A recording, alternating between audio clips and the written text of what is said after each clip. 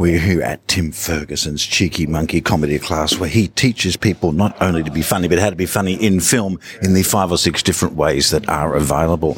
I'm here with Tim now on the lunch break. Tim, has it been a good weekend this weekend? Have these people really come out and wanted the funny that you are giving them? They wanted the funny, Maynard, but in fact, they brought a lot of it with them. What type of comedy they seem the most interested in? In the Cheeky Monkey, you list over 7 million comedy types. Have they gone for the comic reversal? Have they gone for the realisation? What have they gone for? They were big fans of the inescapable conclusion joke type. This is where you think you're out of jail, but turns out you're still in jail. One of the examples is the Make-A-Wish Foundation lady visits Kenny in hospital and says, "Kenny, if you could have any wish, what would it be?" And Kenny says, which is translated by his dear friend Cartman as, he says his wish is not to die.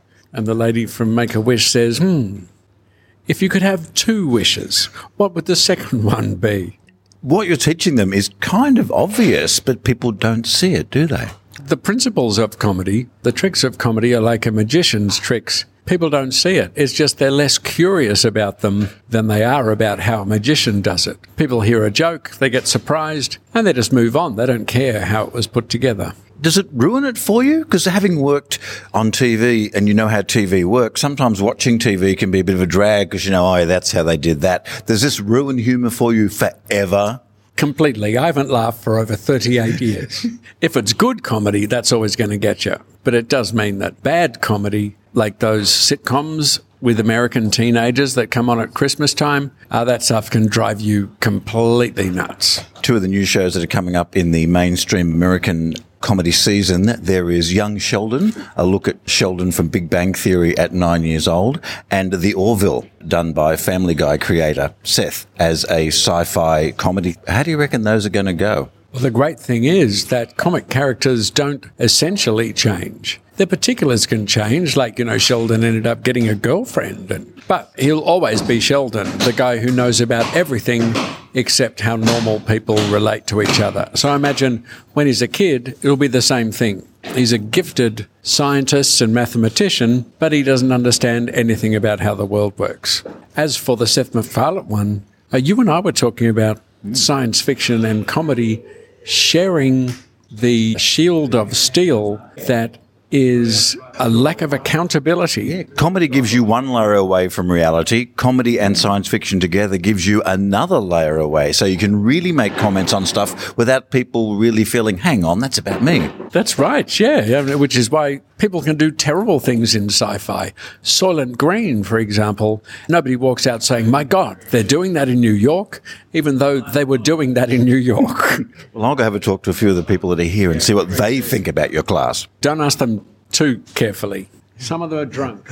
I'm in the second row here because we all know the people that are really annoying are either up the front or at the back, but we're in the second row. Who have we got here? My name's Danny. Why are you here, Danny, and why do you want to learn about the art of writing comedy from Tim Ferguson? Well, I was a huge fan of Das growing up and Good News Week. I was already a stand-up comic and improv comic, and I knew that a lot of my jokes could work, but I didn't know why. So I wanted to come here and learn some fundamentals so that I could figure out why certain jokes work and why they don't, and it's been really helpful.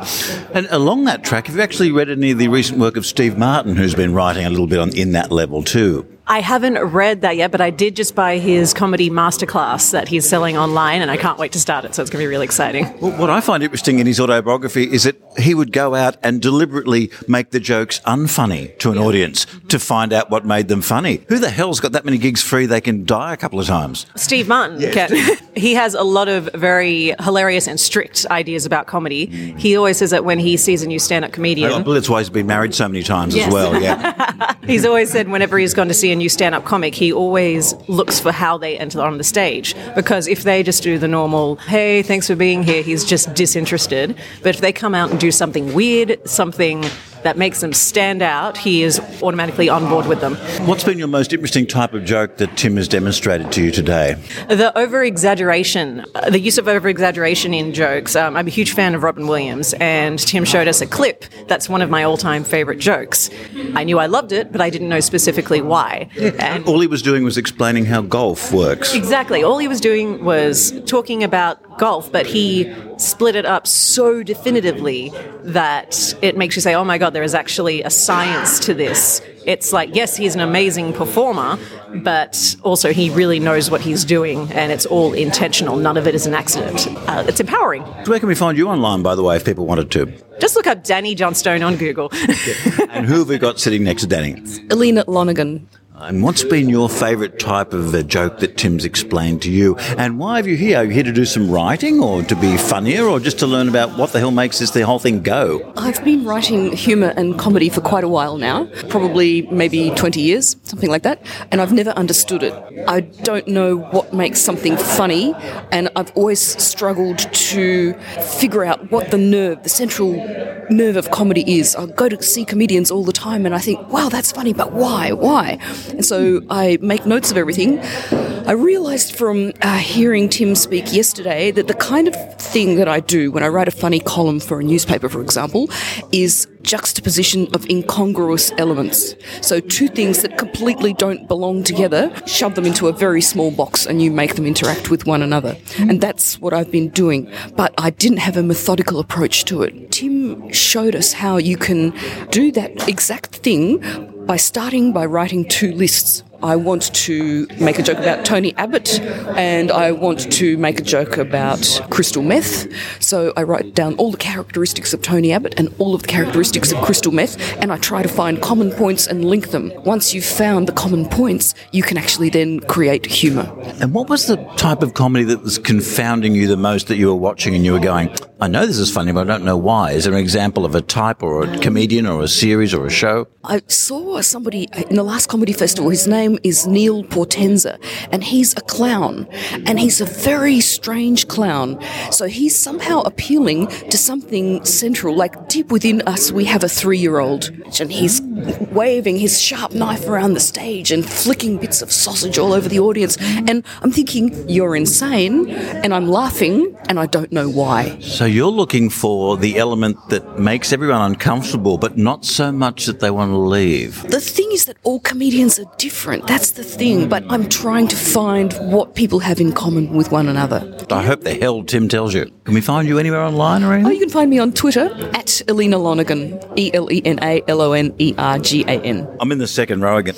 Ursula. Why are you here? Are you to improve your watching of comedy, your writing of comedy, or you just want to be rich like Tim? Mainly, I just want to be rich like Tim, I'd say.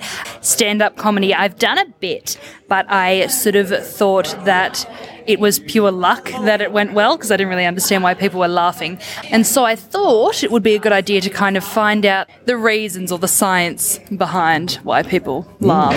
Stand-up comedy is grueling. It's something I've never really been able to do, but I think that's because I don't know myself very well. I think knowing yourself is really helpful. Do you think there's any truth in what I just said, or am I just being weird? The only time I ever did stand-up was after I went to India. Everyone finds themselves in India. Lots of poop gags. Yeah, well, gastro. Gastro makes you find yourself. So maybe that's just the trick, get gastro and then you'll be fine. What's your favourite type of joke Tim has explained to you now? I find the inevitable conclusion one of my favourites. What's yours? Observational comedy.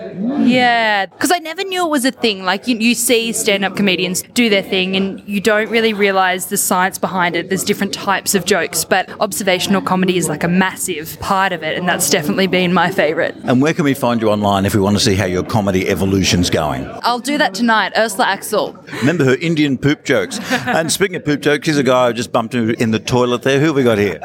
Graham Mills. And why are you here, Graham? My friend who's with me here, Ben, he actually surprised me with admission to this course. I had always loved comedy, always wanted to get into stand-up, but always felt like I had the kind of vital handicap of not being funny. That's a bummer. If you're on stage and you're not funny, what you're doing isn't even drama. You're just loitering with intent. Yes, that sounds about right. I've seen plenty of loitering with intent kind of people before. And because your favourite type of humour is what? I guess I'd have to say observational. I guess I didn't realise it was as broad and encompassed as much as I would have thought of it as being. Just so much to it, but it's so simple. So okay. And can we find you anywhere online so we can see if you've actually gotten funnier after this workshop? I do actually have a YouTube channel, the Graham Mills channel. What do you do? It's me and a camera, and I basically be sarcastic and talk about things cynically at the camera. Sure, the teacher's here. We better let him get on with it.